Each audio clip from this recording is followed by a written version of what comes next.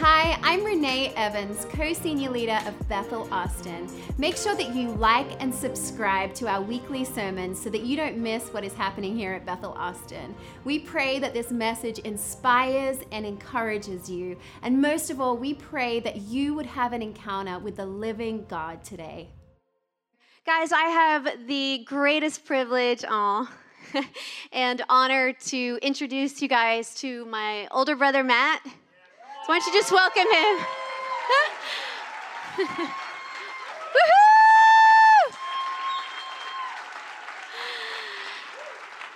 Thank you. Matthew Rudolph, he's my older brother. We're 7 years apart. Yeah, there's a lot of us, so a lot of us kids, there's 8 of us. But it is such an honor for me to welcome Matt into my house. You know, it's like my two worlds coming together, and it's the most beautiful thing to see, like the mixture there and what happens when my two worlds come together. I could say a lot of things about Matthew. He loves the Lord well, and he loves people well. He serves the Lord well, and he serves people well. I've never met a man, and it happens to be my brother, who carries such the servant heart of God. He can get up here on the stage, and he can preach an amazing message, and then he'll get there behind the scenes in the kitchen and serve and do the dishes, talking with people, relating with them, interacting them, because people are important. And be an extension of God's heart and God's arms is so important to him and has been such a great example. I could go on and on about the amazing teachings and theological discussions and the amazing grace on his life to preach the gospel.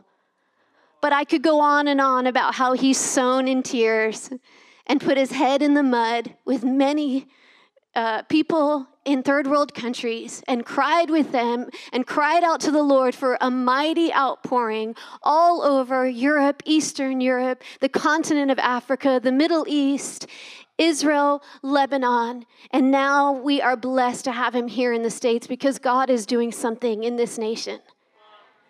And he's calling us, our family who are all overseas, he's calling us back here for such a time as this, because God is awakening this country and we are here for it. And we are here to stir it up, and we don't want to miss out on what God is doing here. And I know that Matt carries that heart. So let me just introduce him as a mighty man of God, and I'm so honored that he's here. Amen.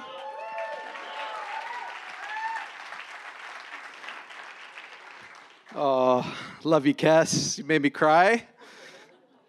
Not a difficult task, but still so genuine. Oh, it's so wonderful to be here with you tonight and during this special time.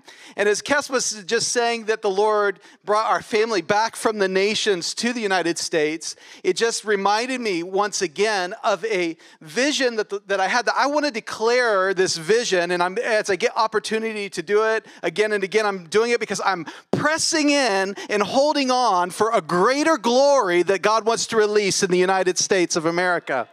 Look, our family, we were sown into the nations, and we grew up in different cultures and different places, and we were getting ready to live and die in the nations. And yet, for some reason, in God's wisdom, he brought each of us one by one back out of the nations that we were in and serving in to this land. Years ago, we were in Cyprus, on the island of Cyprus there, and we were in our worship room, and in a time of glory in the worship, all of a sudden I see a vision of the map of the United States of America. And on that map of the United States of America, I see in the northwest of the country, fire just beginning to light in the northwest. And then I saw fire in the northeast of the country begin to light. And I heard the Lord say, when I reawaken the healing revivalists of the northwest, and when I reawaken the wells of the great awakening in the northeast, and then I saw it move across the map, and it came down from the northeast to the northwest to Texas. And when it came to Texas, and I saw it across the map, and it was a red line that came across, and those two red lines of those revival wells of America's history come and converge, I heard the Lord say, when I reawaken the old wells, I will open up a new well, and it will spring out of Texas, and it will be a V for victory for this nation. And so coming here at this time, it's wonderful to be with family. And I adore your pastors and your leadership team. It's so good. The quality and the caliber of the leaders that you have in this house are amazing. But there's also something in my heart. Lord, could this be the time? Could this be the season? Years ago, that vision on a mountain, on a little island in the eastern part of the Mediterranean, and I shared it not knowing that years later, every single one of the leaders that were in that room, God would sovereignly reposition to either be in the Northwest, the Northeast, or in Texas. It's just the mighty hand of God is working. There's expectation for more. Thank you, Lord. What an amazing time that we're in. This is, many people would call this Passion Week. This is the week of Christ's passion. And we who know him and who live on the other side of the cross, who live on the other side of the resurrection, we can respond to his passion that still reverberates throughout history for 2,000 years and hits our hearts today. And we can respond in passion to his passion.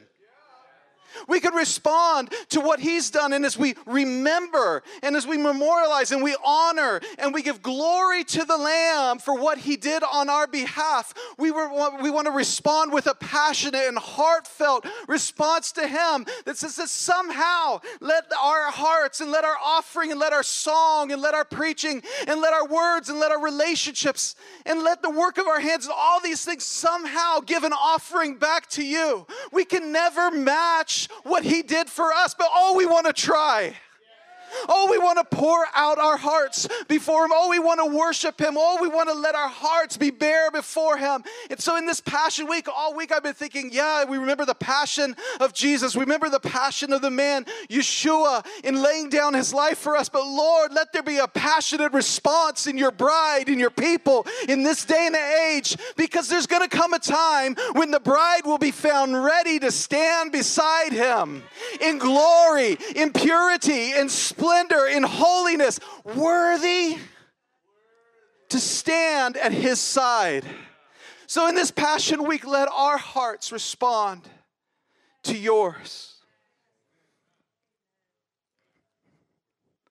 Thank you, Lord. Thank you, Father. Revelation 12:11, and they overcame him by the blood of the Lamb and by the word of their testimony, and they did not love their lives to the death.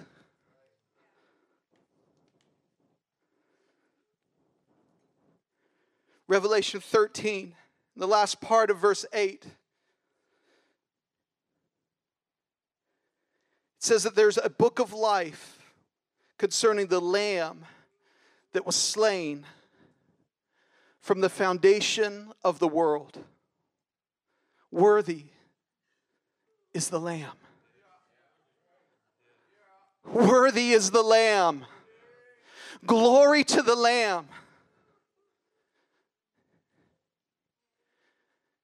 Before the earth was formed, before the cosmos came into existence, before God spoke everything into existence, it says here in John's revelation that the Lamb was slain before the foundation of the earth. That means to me that the sacrifice of the Lamb of God was not based upon man's fall, but it was out of the nature of God, in whom there was no lack at all. It was out of the limitlessness of God, out of the great power of who God was, that the lamb was already slain. There was already provision. There was already a solution. There was already an answer. And so we don't need a response to sin, but rather than that he had already had the fullness of provision in him. The words that come to mind don't do it justice, but it's like atomic power. Nuclear power that's not based in a response to sin, but it's based on the very nature of who God is in his limitlessness. There was an answer already before the question was asked. There was a solution before the problem was revealed. And whatever thing that we have in our life on this Silent Saturday, we can have assurance in this, that he already saw it and he will already see to it. He already saw it and he's already seen to it. Hear me now tonight. I want to declare over your lives with the authority of the word of the Lord, because the Lamb was slain before the foundation of the world, and there is nuclear, atomic power of the truth of God. Are you hearing me? Nuclear atomic power of the truth of God's word, that he has an answer before the question is asked. That he is the solution before the problem is presented. So for broken marriages, worthy is the Lamb who was slain before the foundation of the earth. For depression and anxiety and mental health disorders, worthy is the Lamb. My brother-in-law, who serves together with us in the Greenhouse, which is our school of discipleship and spiritual formation in Harrisburg, Pennsylvania. When we were entering into our last session, he had a vision before the school started of every time that we would gather, when a testimony would come forth, that everybody would respond with a shout, "Worthy is the Lamb." And it's become our habit, it's become our joy, that every time someone shares, even if it's like a hint of a testimony. Sometimes the whole room, they can't wait till the end of the testimony. They just begin to shout, "Worthy is the Lamb." Worthy is the Lamb. Come on, say it with me. Worthy is the Lamb. To receive blessing and glory and honor and power. Worthy is the Lamb. And they overcame by the blood of the Lamb and by the word of their testimony.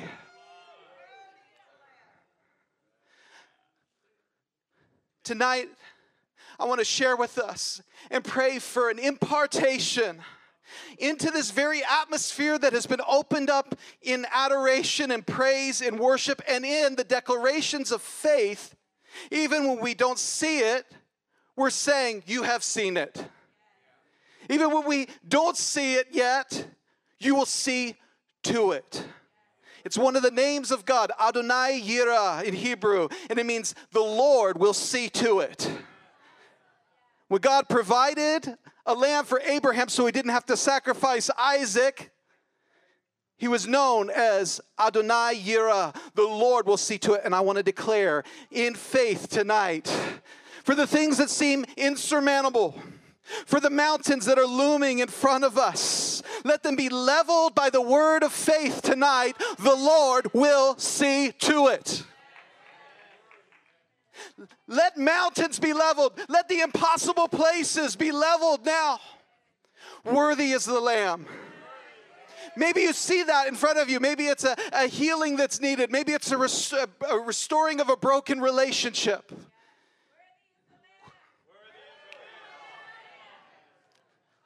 Whew.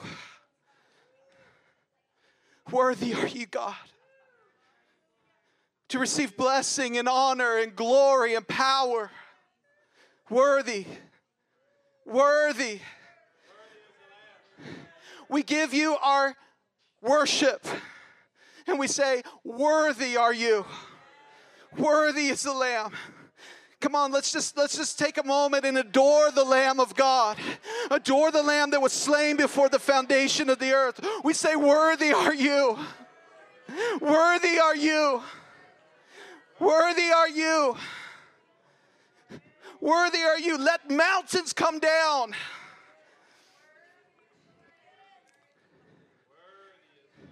Let mountains be leveled at the shout of the Lord.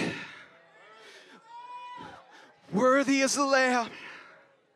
Worthy are you. Worthy are you. Feel free just to declare tonight, even in the midst of the preaching, if it wells up in your heart. I won't be thrown off if you stand up to your feet and you declare when it drops into your heart, worthy is the Lamb. Woo!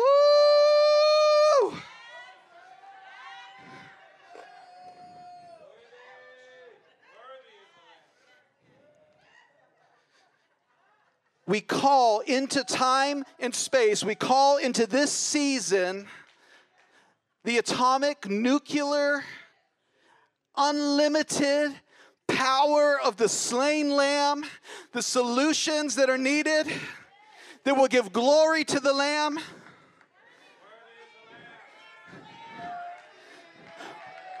We pull from eternity.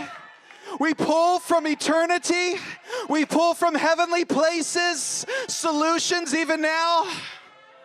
We draw upon it. We say now here in this place, in this season, in Passion Week, on Silent Saturday, we position our hearts in faith that the answer is coming, that the solution is being released. Father, I thank you for sending messengers from heaven. I thank you for sending angels of fire like flaming arrows coming into households. There is a lamb for every household that's represented here, and that there is a lamb, there is a sacrifice that is more than enough, not just for your household, but for your community, for your city, for your state, for our nation. Worthy is the Lamb.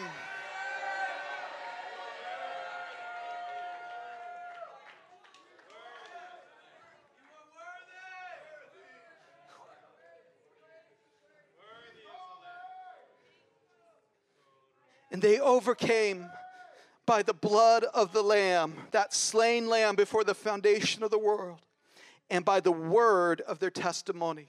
All we need is our confession to line up with the eternal heavenly reality of the solution that's already been paid on our behalf.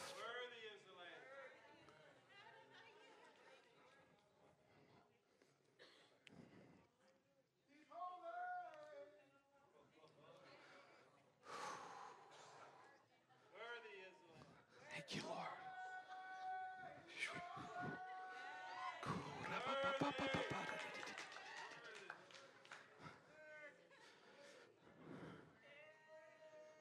Behold the Lamb. Behold the man. And behold your King. This is, if there's a title for this message, if we even get to it, it's Behold the Lamb, Behold the man, and behold your King. Behold the Lamb. Open the eyes. Open the eyes of our understanding. Sweep through this place tonight with fresh revelation from heaven. Sweep through this place tonight. Father, I thank you. I thank you, Lord, for the spirit of revelation falling in this place, Lord, to see the Lamb, to see the man, Jesus, to see the King. Father, I ask that you would open up the eyes of our understanding tonight, that you would open up your word, and that you would show us wonders in your word for who the Lamb is, who the man is, who the King is. We worship you, Jesus. We worship you, Jesus.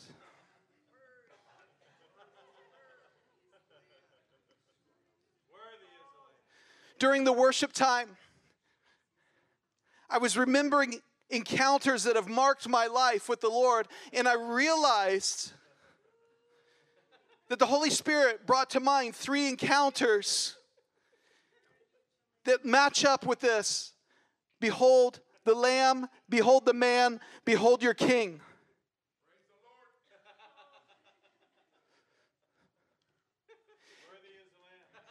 And I'll share them in the opposite order because that's how it happened chronologically in my life, but the order doesn't particularly matter in that. But years ago, a life-defining encounter with Jesus was at the end of our first school of ministry in Cyprus, our first discipleship school. And we didn't have a trained staff, and it was just a small band of people, but we were going all after the Lord and the vision that He put on our hearts and our lives. And at the end of a 6-month season, we came to our missions trip at the end, and I was exhausted. My body was spent, my emotions were spent, and as you know, going in my youth after the Lord and all that time, I came to a wall during the outreach trip. And I remember we were going to minister in a prison that day, and I had to say to one of our team members that you're just going to have to take the team. And I stayed back at the place where we were, and all I could do and all I had the energy was to lay on my bed, and I grabbed my Bible and I laid it upon my chest, and I just said, I don't even have the energy to read. And I just slept throughout the day with the Bible on my chest. And the next morning, we got up to go to a prayer meeting before ministry. We showed up in this house. And I'm just waiting on the Lord in this prayer meeting. This was in the nation of Ethiopia. And people know how to pray. People know how to pray. When we arrive, they pray before the prayer meeting. When you come into the prayer meeting, people are on their knees everywhere with tears coming down their faces, crying out in their desperation to the Lord, and just because He is worthy.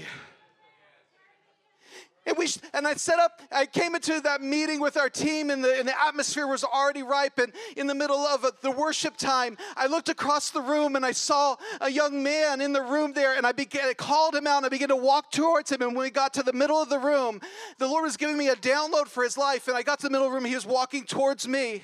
And when we got to the center of the room there, it was as if the Lord dropped a spiritual mirror down into the room. And I realized that the word that I was speaking over his life, Jesus Himself was speaking over me. And in that moment, before I could even get to him and touch him, there was an explosion that happened, and we got close to each other, and he went flying backwards onto the ground. I went flying the other way, and I saw Jesus walk into the room that day. And He came as King in that moment. And He came, and the fear of the Lord broke out in the room. People began to scream at the top of their lungs. Other people saw angels moving through the room. And there in that place, as I was on the floor, I was wailing at the top of my lungs. And all I could say was, holy, holy, holy, holy. Because He came in His authority. And I literally, although I didn't see Him with my physical eyes, it was more real. As I saw Him with the eyes of my spirit as He walked in the door, and He came to me, and He stood over me as I lay shaking on the ground. With the fear of God, I didn't know in that moment if I was going to live through this encounter. It was like fire was going through my whole body as I was shaking. My clothes were wet from sweating, and I was crying out. And all I could describe of Him was His face is like liquid fire. It was movement, and it was holy, and it was fearful, and it was awesome in that place. And 45 minutes later, as I'm still in that place and the meeting is over, people are just having encounters with God around the room. One of the leaders thought, well, let's get on with the service. They went to grab me. When they touch my leg, they go out under the power of God in that place. And I crawl under a table finally to try not to be a distraction because I'm in the middle of the room so they could get on. I don't know why we think when Jesus shows up that we need to continue on with the order of service.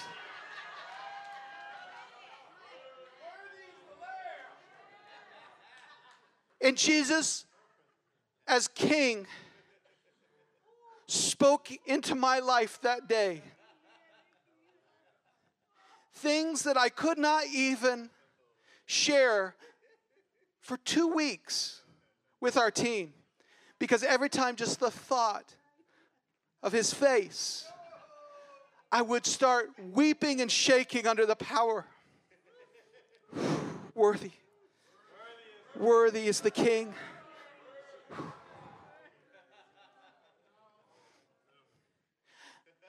The only people I could share with in that moment was my parents, because I knew that they had experienced the realms of glory, that they would be able to understand through the sobs, through the shaking, that would rack my body as I tried to explain. I tried to journal it, and when I go back and I look in the journal, it makes no sense. It was like writing in tongues. Hello. Woo! His face like fire. There's things, guys, it's great to receive a prophetic word. We love the prophetic. We love prophecy. But the spirit of prophecy is the testimony of Jesus. When Jesus begins to speak, whoa! When Jesus begins to speak face to face, the one who formed you, the one who saw you, the one who spoke your life into existence, who gave the spark of life itself, who saw you and knew you in your mother's womb, and he begins to talk to you about your destiny. You don't need it to be heard by anybody else but a heart that says yes and is willing to receive the word of the Lord. Father, we ask, Lord, that you could trust us. We ask that you could trust your people with encounters in the secret place. That you could trust us with encounters to release destiny. That unroll the scrolls of our life. Shh.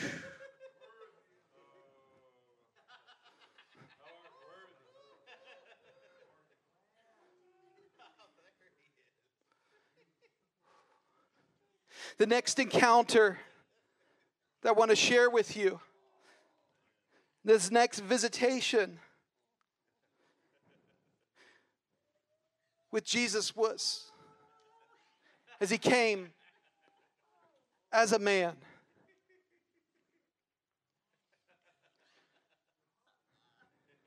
It was here in Texas a few years ago, coming down for camp meeting in Palestine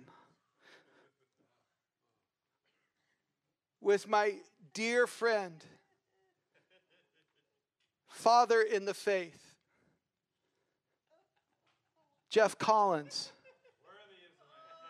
And the Lord began to stir my heart on the flight and on the plane.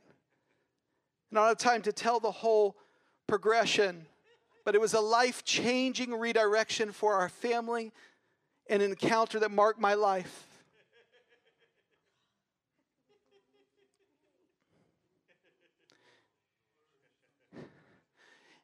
It was coming out of that crazy season of COVID and all those different things that were going on. I realized I had been standing guard and I had been resisting the enemy, and I had the sword in my hand, but I wasn't able to let go of the sword when the season was shifting at that time, and I needed a fresh touch from the Lord. Sometimes you can become weary and well-doing and you're on your guard, but when there's a shift of season, you have to know how to change your posture to be able to receive the now word of the Lord that will advance you into the next place.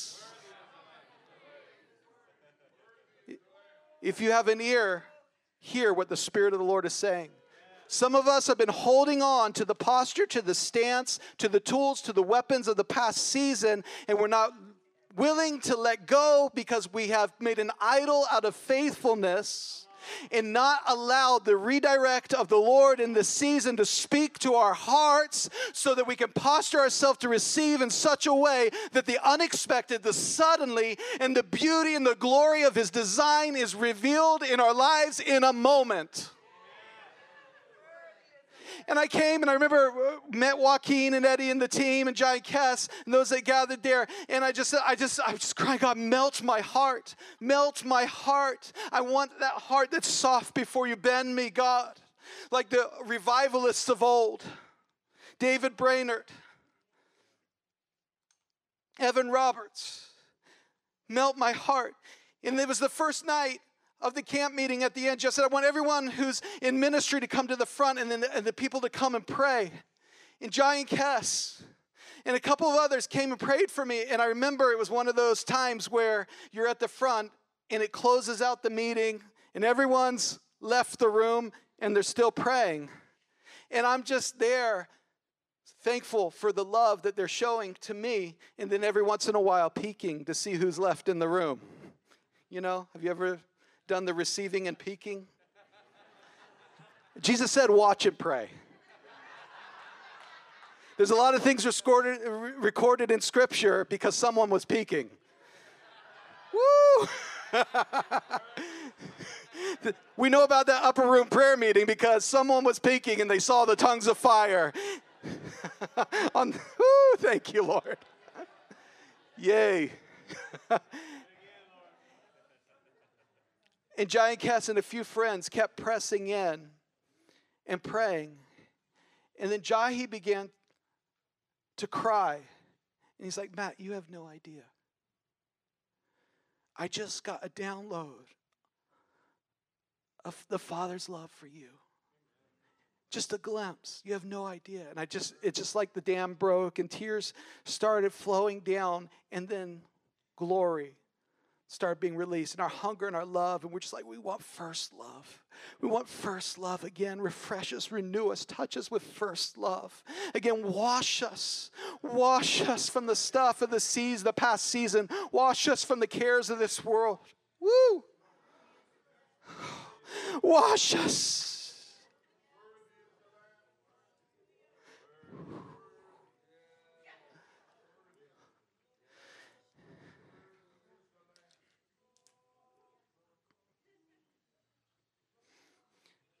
And that night I went back to the Collins home and staying in their guest room.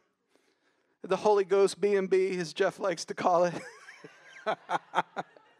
It truly is. It truly is. And at 4 a.m., I sensed the presence of the Lord. And I woke, and Jesus was sitting on the bed as a friend. And he looked at me, and I woke, and I was just laying there. Tears began to just flow down my face, and he said, I just want to be with you. And in that moment, the way he looked at me, I knew I could go back to sleep, and he would just stay there. He was so kind. He was so gentle in that moment with me. Like a friend.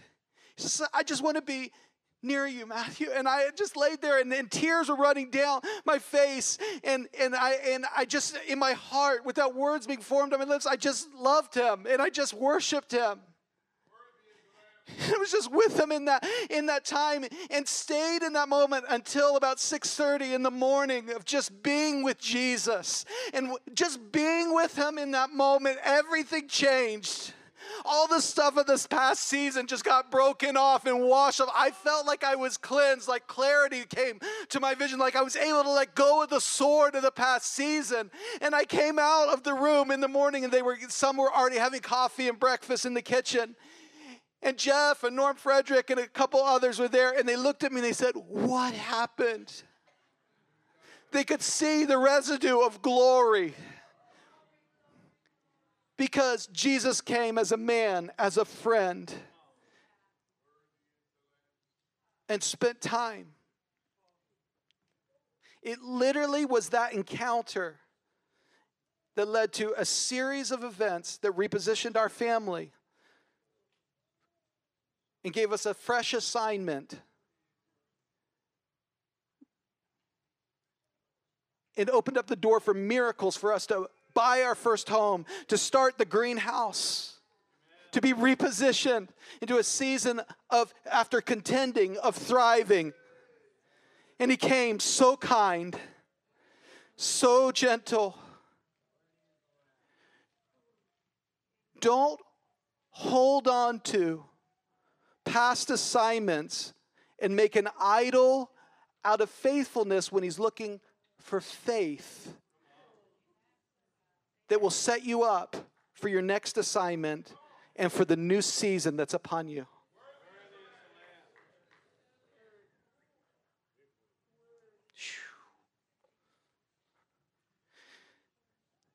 And then the third encounter that I want to share with you that marked my life is the most recent. And it's Jesus revealing himself as that Lamb.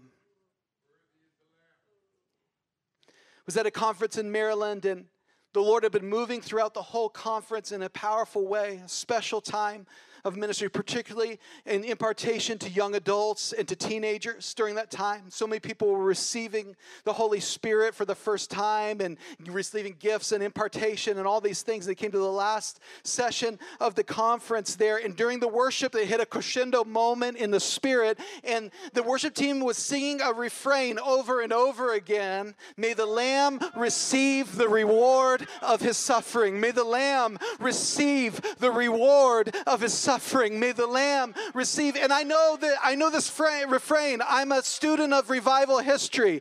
I know where it comes from. I'm very familiar with the story. I've ministered in Herrnhut, Germany, and amongst the Moravians today. I've had students that are modern day, are Moravians by descent in our school in Cyprus. And we have a team in Herrnhut. Oh, sorry, I'm hitting puberty, I guess, again. And we have a team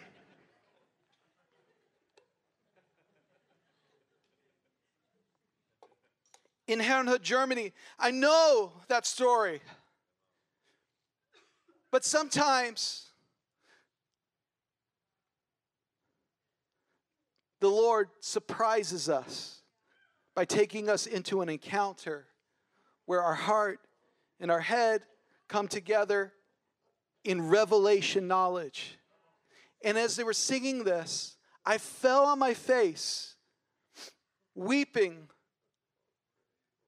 crying out, "Worthy is the Lamb." And I had a vision of the resurrected Jesus as the Lamb of God.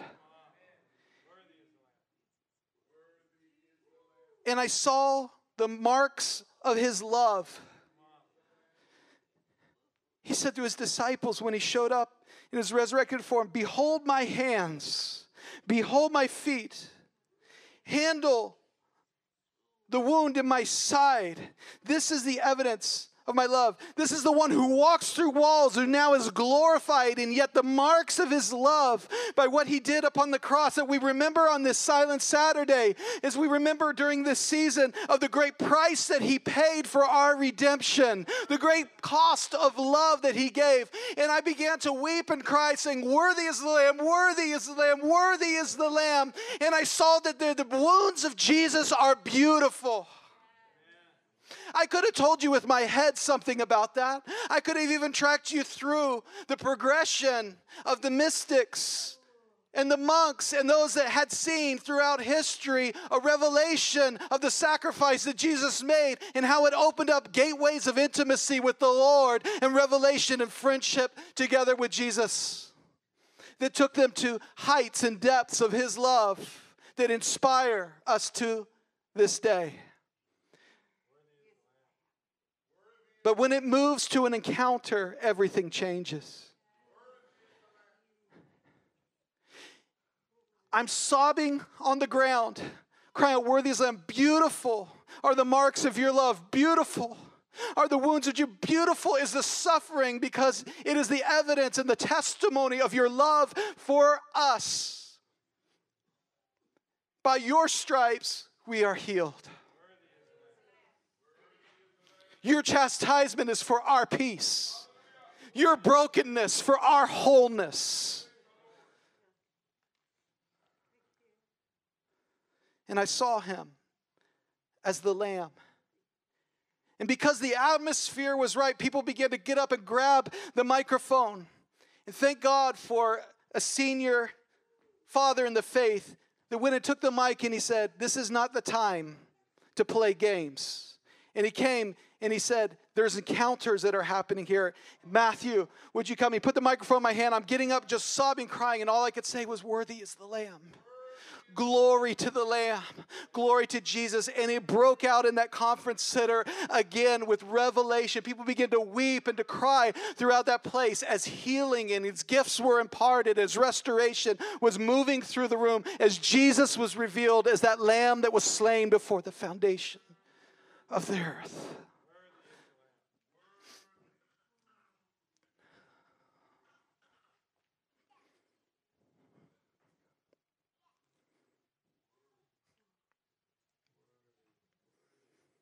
And they overcame by the blood of the Lamb and by the word of their testimony. Father, I thank you for the confession of what is true from your word and the testimony of the reality of your presence in our lives, working and moving and having its way.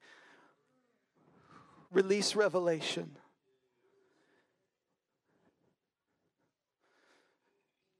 The Apostle John lived the longest of all the eyewitnesses to the majesty of Jesus in his life, his death, and his resurrection. He was the one who was entrusted to live the longest and to be able to pass on to the next generations of the church that was forming in Asia Minor, modern-day Turkey, in that place. And he was called at the beginning the Son of Thunder. But by the end of his life, he became known as the Apostle of Love. He encountered him. John's encounter on the island of Patmos in the book of Revelation happens before the Gospel of John is written.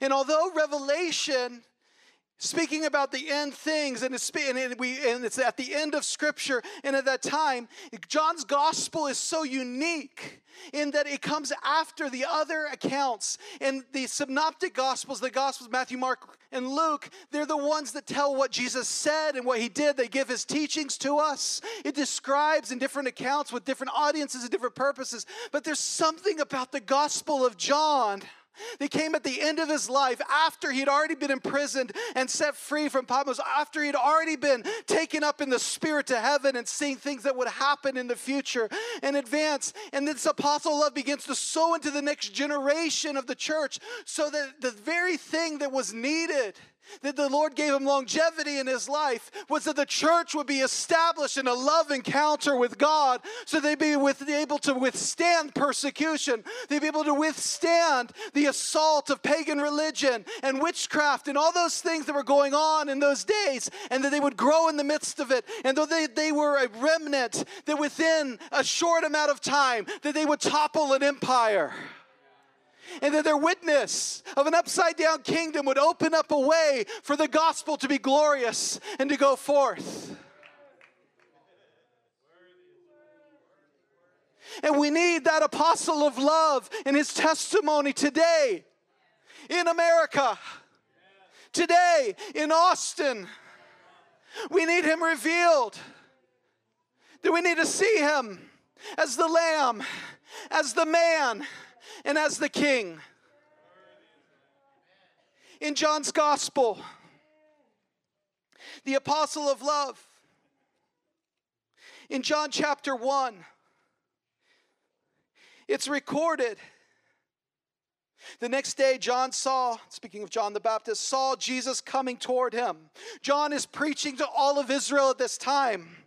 And he's preaching and he's calling the nation to repentance as all of Israel came out to hear him. And with many strong exhortations, he called them to repentance. And then in the midst of the multitudes that were getting ready for baptism, John points out into the crowd and he says, "Behold the Lamb. Behold the Lamb of God who takes away the sins of the world." He had already recorded, John, the author of this gospel, had already recorded his encounter with the Lamb of God in heavenly places in the book of Revelation, where it says that it's by this testimony, by the blood of the Lamb and the word of the testimony, that they overcome evil.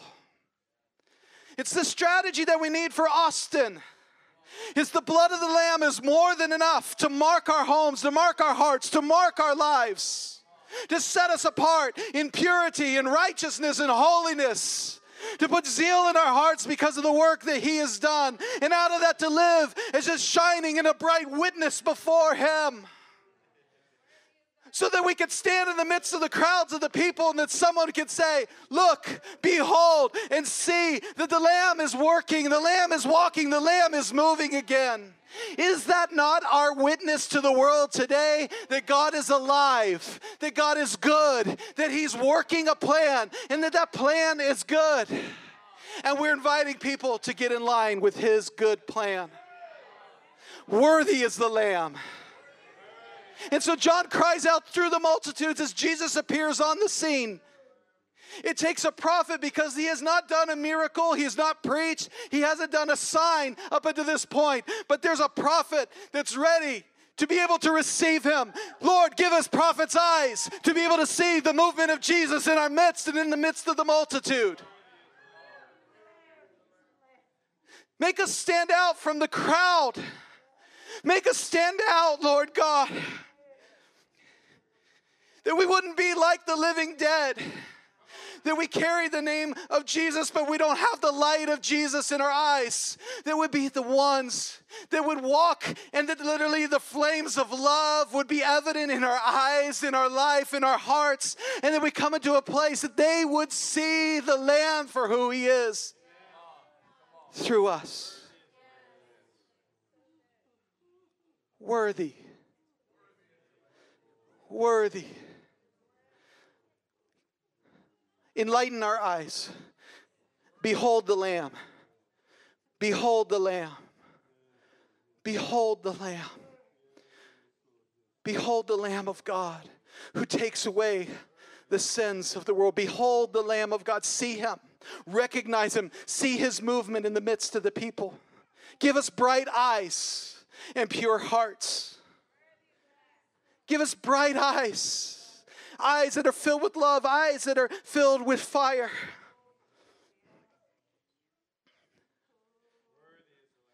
In John, he gives his account and he's framing this in the context of the Passover story, of the Exodus story, which is the meta-narrative for the people of Israel. It is the epic from the Old Testament, from the book of Moses, not just of their history, but of the revealing of the name of God, the revealing of the character of God, the revealing of the ways that he's mighty, that he's a deliverer, that he's a provider, and all the things that he does and on behalf of his people. And he uses this, so by saying, behold the Lamb, the people know immediately. If we don't have that story and that context, it's weird. Behold the Lamb. But when we know the Exodus story, when we know the Passover story, that for every house there was to be a lamb that was brought into the house. And because the life is in the blood, that there would be a sacrifice that would be made for each house, and that blood of the lamb would be put upon the door of the house, and that the angel of death and judgment would pass over them at that time. And that because of the power of that blood of the lamb that was slain before the foundation of the earth, that's why there was power in Egypt before Jesus died on the cross, because they're pulling from the instructions of God from eternity past into the moment. As they did it in the past by faith, it took faith to obey the words of Moses. So we do on the other side of the cross by faith. We appropriate the blood of the lamb. It's not just something to talk about and to sing about, but we get it and we have to apply it to our home. We have to apply it to our hearts. We have to apply it to our community. We've got to apply it to our workplace and to our city. It's the precious blood, that the life is in the blood.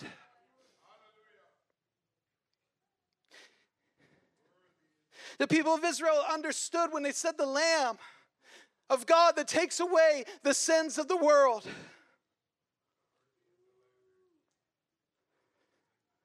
They would remember the pattern of the Passover. They would remember the instructions in Leviticus.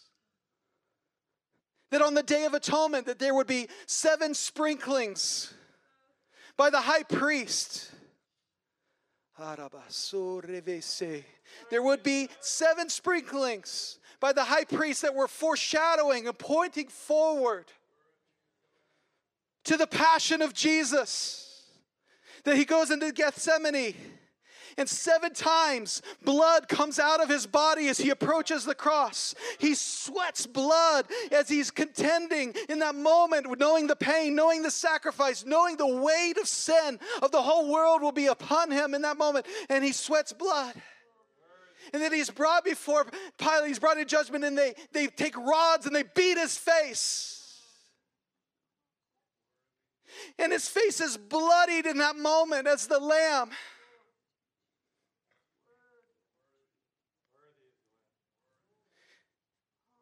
Marred beyond recognition. He no longer even looked like a man, but he was a man that showed up as a propitiation for our sins. He stood in our place in that moment, and that was the second one. And then they plucked his beard, and blood came out from where they plucked his beard out of his face. I'm sorry if this makes you uncomfortable, but it should. Worthy is the Lamb. The beautiful wounds of Jesus that made a way, that he conquered in the beginning. He'd already done it, but then he came as a man. And he took it upon himself. And then they flogged him. Ripped open his back and his flesh. And his blood was poured out. As it was prophesied by Isaiah in chapter 53.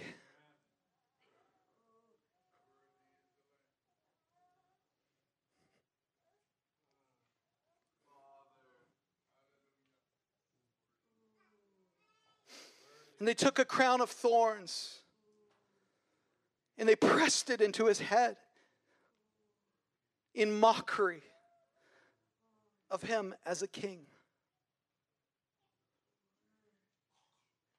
It's not the end of the story. But blood flowed again. I lost count, but we're somewhere up to 6.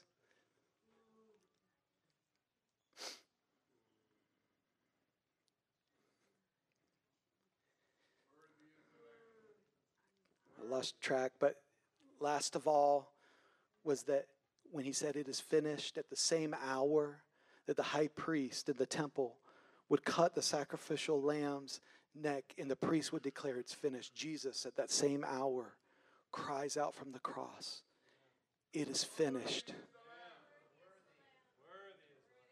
Yeah, thank you, Renee. No, you got it. Number 6 on the cross. His hands and his feet are pierced, driven through the signs of his love for us. And then finally, after he gives up his spirit to the Lord, Father, into your hands I commit my spirit. A soldier comes in fulfillment of prophecy and pierces him. They will look upon the one that they pierced and thrust a sword into his side, and blood and water flow. Worthy is the Lamb. Oh, the beauty of the love of Jesus. In John 19, in the story when Jesus is brought before Pilate, in verse 5, it says that Jesus came out wearing the crown of thorns and the purple robe, and Pilate said to them, behold the man. But the priests and the officers, they cried out and they said, crucify him, crucify him. Pilate said, you take him, you crucify him, I find no fault in him. And their hearts were turned in that moment.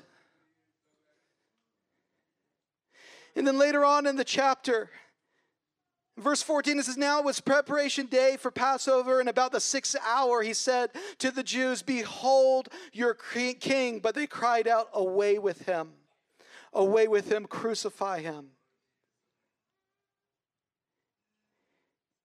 And they took him to Golgotha, they took him to the place of the cross. And they wrote a title and put it above him on the cross, Jesus of Nazareth, the King of the Jews. And it was written in Hebrew, in Greek, and Latin.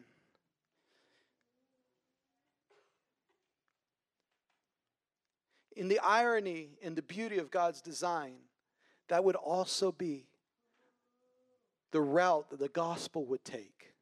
For I am not ashamed of the gospel, for it is the power of God unto salvation to the Jew first, also to the Greek. And we saw in Paul's journey that he went from Jerusalem to Caesarea, to Antioch, to Cyprus, to Greece, and then eventually to Rome. And what they used to mock him in his humility became the power of the testimony of the gospel that crippled the Roman Empire and released the power of the kingdom. And we are here as fruit today of the power of the cross and that the gospel prevails. And so John, he frames this and he says, behold the Lamb, behold the man, and behold your King. In the book of Revelation, the same pattern can be seen.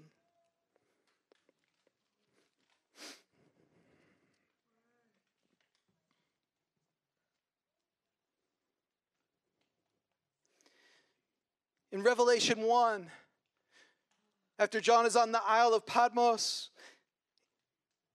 he says, I, John, both your brother and companion in the tribulation and the kingdom and the patience, like a silent Saturday, in the in-between space,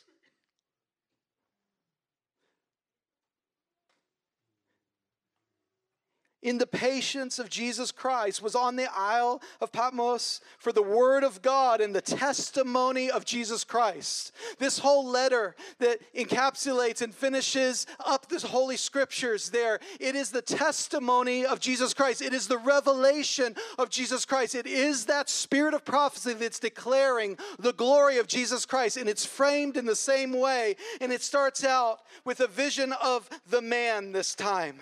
And there he says, I was in the Spirit on the Lord's day. In that silent Saturday, in that time in between there, in the place of persecution and tribulation, he was waiting on the Lord and in the Spirit. He was in patience in the middle of the time. And in his patience and in his waiting, and he's looking out, the Lord appears to him. Take courage. Take courage. He had to know this is not the end of the story. He had to know that in the in-between, stay true, hold fast, hold on, be in the Spirit. No matter the challenge, no matter the obstacle, no matter the tribulation or the persecution, this momentary light affliction is but for a moment, but it is working within you a far more exceeding and eternal weight of glory.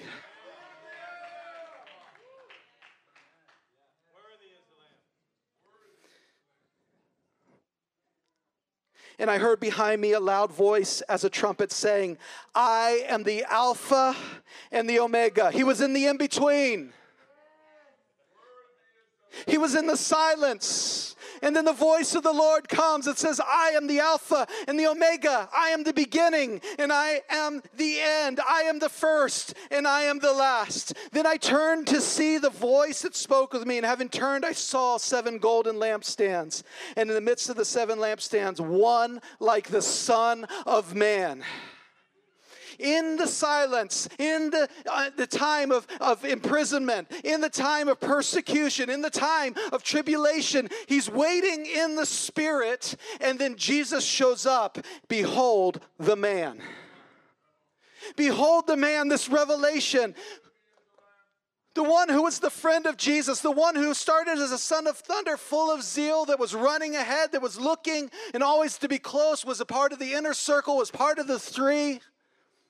Who was on the Mount of Transfiguration with Jesus, when the glory of the Lord was revealed and his clothes shined like the sun.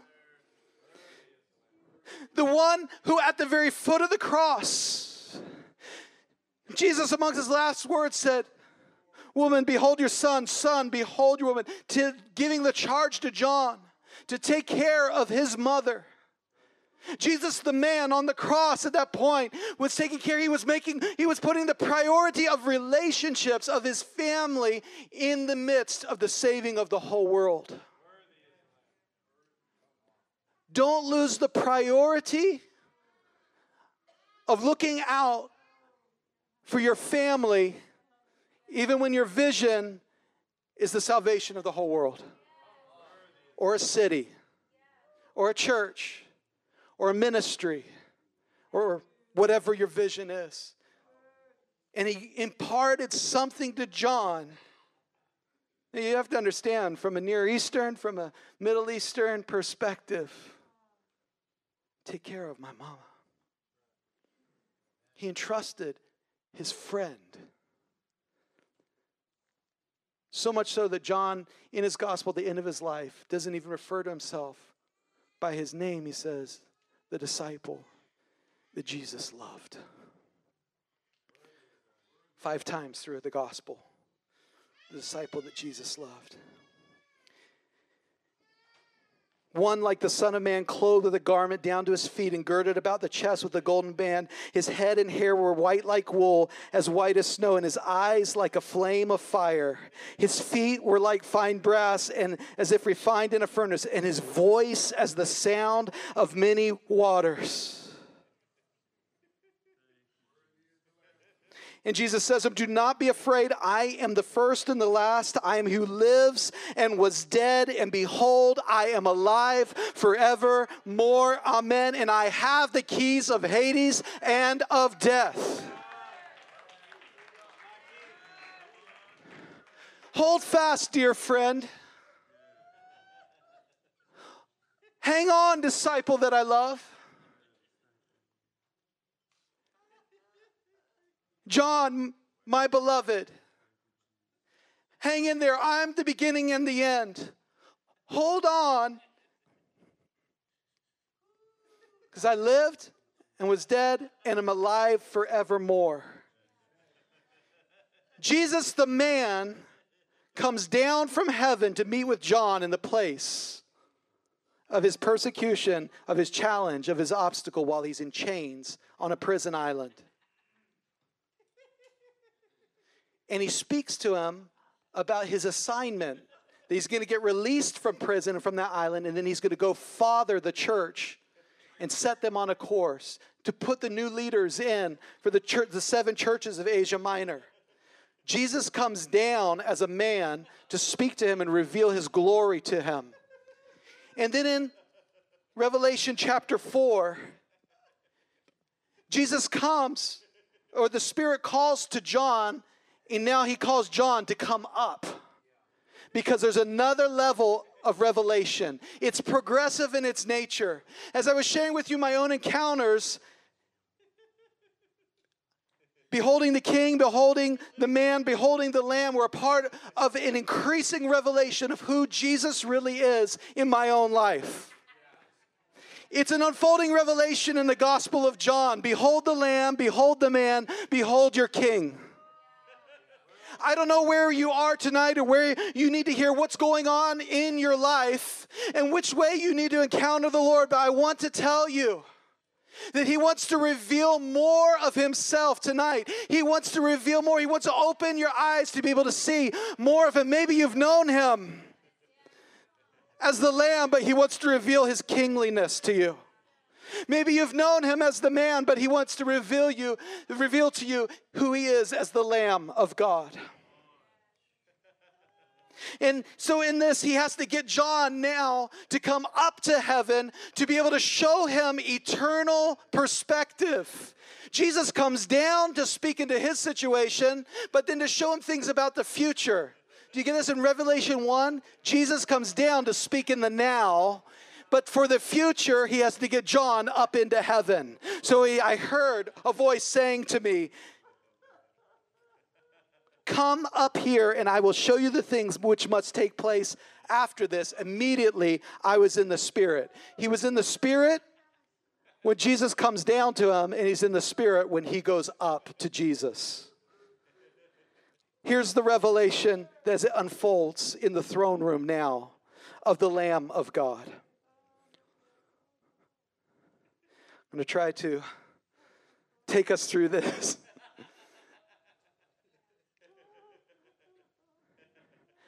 Hang on with me here if we can. We're going somewhere.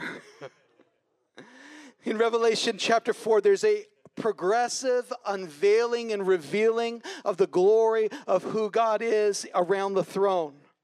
And it starts like this in verse 8. We'll try to jump through this. There's the description of the light, of the color, of the movement of the throne and what's going on around the throne. And then verse 8, it says there's 4 living creatures, each having 6 wings with full of eyes around within, and they do not rest day or night, saying, Holy, holy, holy, Lord God Almighty, who was and is to come.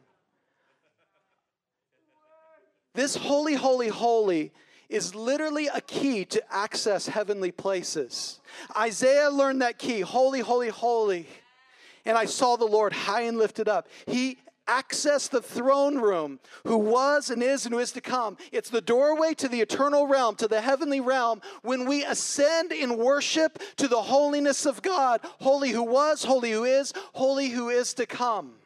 Lord God Almighty, God of Abraham, Isaac, and Jacob, the God of our generations, the Father, the Son, and the Spirit. It's the mystery of in the three that we can access a unity into a fuller vision. I feel like I'm losing some of you here.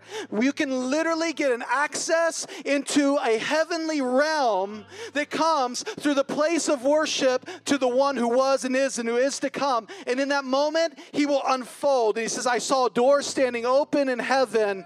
And he looked, but then he said, behold, a throne. And he steps through, and revelation unfolds to him of the glory that's around the throne.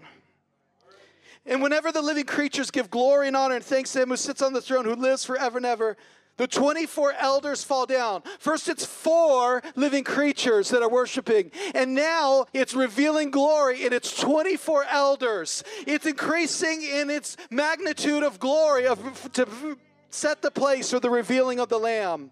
And 24 elders fall down before the one who sits on the throne, and they worship him, and they say, you are worthy, O Lord, to receive glory and honor and power, for you created all things, and by your will they exist and were created. 4 creatures, 24 elders, there's increasing glory. And then in the pageantry of heaven, in the movement of heaven, there is a cry that says, who is worthy? Who is worthy? Worthy is the Lamb.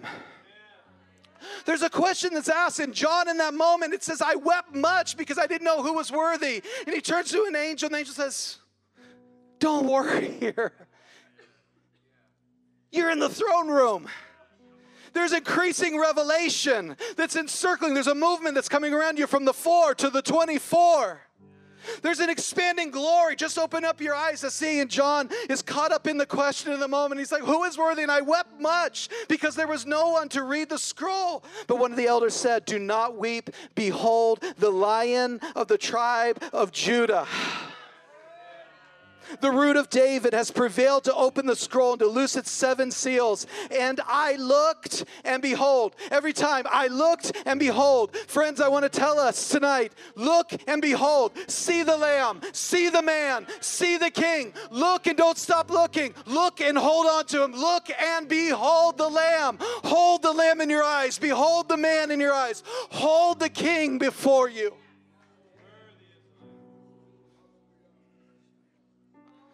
And I looked, and behold, in the midst of the throne and the 4 living creatures, in the midst of the elders, it's growing in its capacity of worship as though it had been slain, was a lamb having 7 horns and 7 eyes, which are the 7 spirits of God sent into the earth.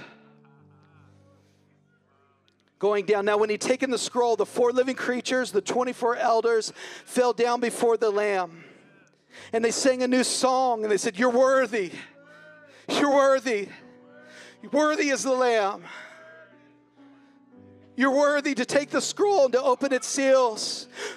For you were slain. The Lamb is slain from the foundations of the earth. And he has redeemed us to God by his blood, the precious blood of the Lamb that takes away the sins of the whole world. He's worthy because of his blood, because of his sacrifice, because he is slain. He's holy because he created, and he's worthy because he has redeemed us. He's the Redeemer out of every tribe and tongue and people and nation. It's not just an Israelite story. It's not just a Hebrew story. It's not just a story for the Jewish people. It is now a global story of every nation and tribe and tongue that are redeemed by this Lamb that was slain. And he has made us to be kings and priests to our God, and we shall reign on the earth. And the revelation continues to grow, and it continues to ripple out. And it was 4, and then it was 24, and then it was elders that were added to it. And the revelation of the Lamb has come. And then I looked and heard the voice of many angels around the throne, living creatures and the elders, and the number of them was 10,000 times 10,000 and thousands of thousands. Do you see the growing, rippling out revelation? Because as the Lamb is revealed, there's a greater glory that's needed to sing the songs of the Lamb. Later on, there's 144,000 that are singing the song of the Lamb, and they say, we will follow the Lamb wherever he goes. Mark us as those that sing the songs of the Lamb. And with a loud voice they sang, worthy is the Lamb who was slain to receive power and riches and wisdom and strength and honor and glory and blessing. Do you see that it's adding attributes to the Lord as the revelation is unfolding? And now it's thousands upon thousands, myriads upon myriads, angels surrounding elders and living creatures and movement and worship. And they're all crying out, worthy is the Lamb. And here on Silent Saturday, in the in-between space where the Alpha and the Omega is the bookends of our life, we stand in that place to say, although we might feel that in some ways that we're in chains, we're waiting and in the Spirit, and there's a revelation unfolding in our hearts of the glory of the Lamb of God that was slain before the foundation of the earth. And if it was then, it can be now for us again today.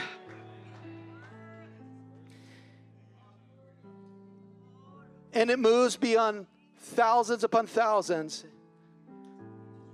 And every creature which is in heaven and on earth and under the earth, and such as are in the sea, and all that are in them, I heard them saying, blessing and honor and glory and power be to him who sits on the throne and to the Lamb forever and ever.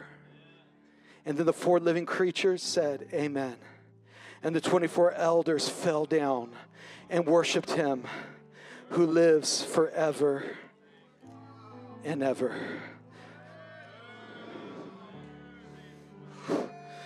Worthy is the Lamb. Could we just sing it? Could we just shout it? Could we just speak it? Let it be tenderly. Worthy is the Lamb.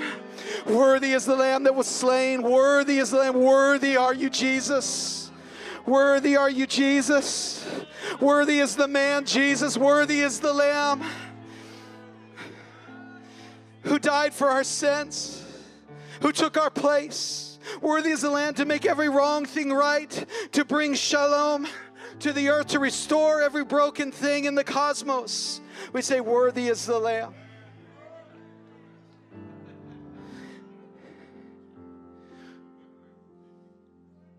As the revelation grows of Jesus Christ, there's a movement in the song from worthy is the Lamb, behold the Lamb, to follow the Lamb.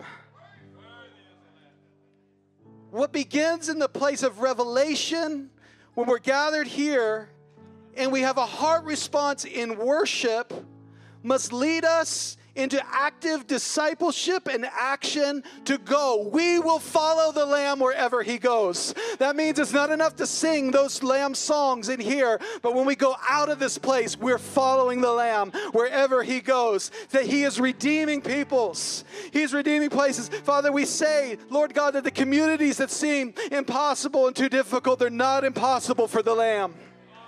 We're going to follow him wherever he goes. That his blood has paid the price and that he's more than enough. And then in Revelation 19,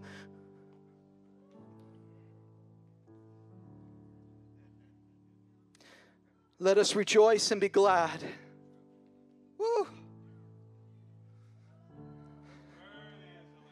Let us rejoice and be glad and give him glory, for the marriage of the Lamb has come, and his wife has made herself ready. Worthy to stand at his side.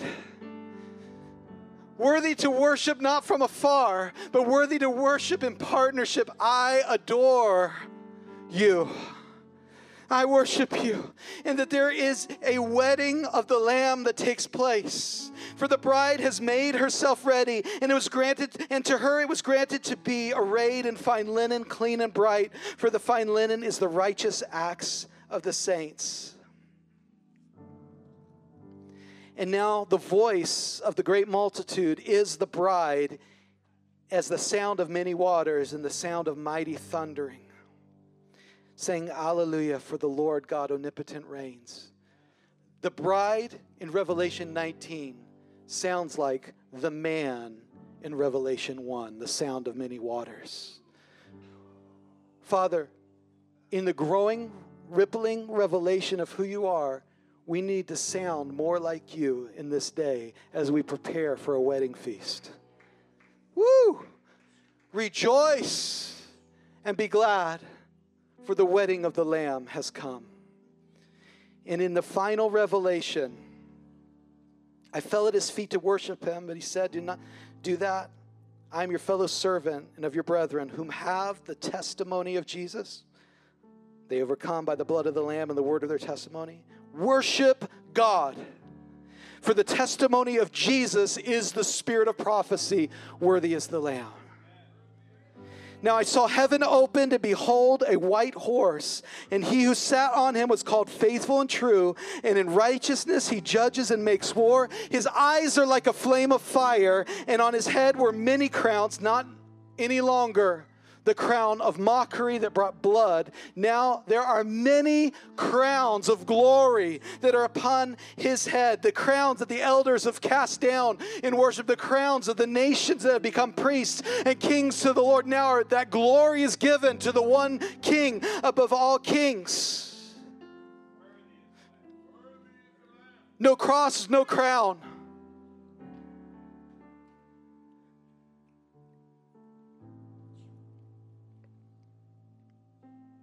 He had a name written that no one knew except himself. He was clothed with a robe dipped in blood, and his name is called the Word of God. And the armies in heaven, clothed in fine linen, white and clean, followed him on white horses. Now out of his mouth goes a sharp sword, and with it he should strike the nations, and he himself will rule with a rod of iron.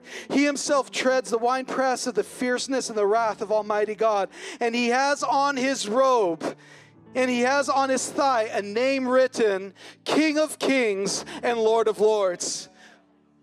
When we pass through the revelation of the Lamb that meets us in the in-between space, and of the man who knows us and can identify with us in our sufferings and our grief, and then we are able to enter into intimate fellowship of his sufferings together with him, it is not the end of the story. In all of that, he is preparing his people to be able to stand by his side when he's revealed in his final glory. And he will not just be the suffering servant. He will not be the one who is mocked, but he will have a tattoo. He will be written upon his thigh in the place of intimacy and the strength of a man.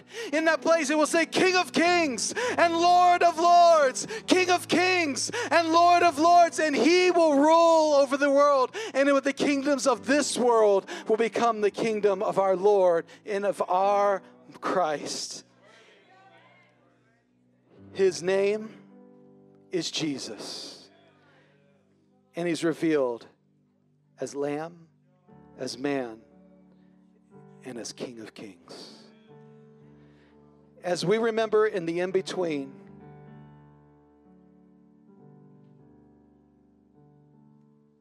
Jesus on the cross. It's not the end of the story. We're going to gather back tomorrow, and we are going to celebrate the resurrected one. We are going to celebrate through baptism. We're going to celebrate through worship, and we are going to release the joy of acknowledging who he really is.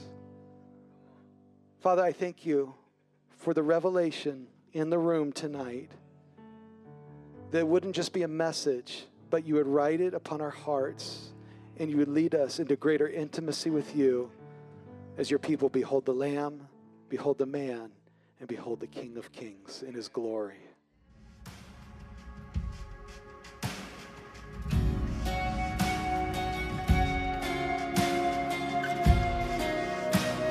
Thanks for listening to the Sermon of the Week. For more information about this podcast and other resources, please visit bethelatx.com.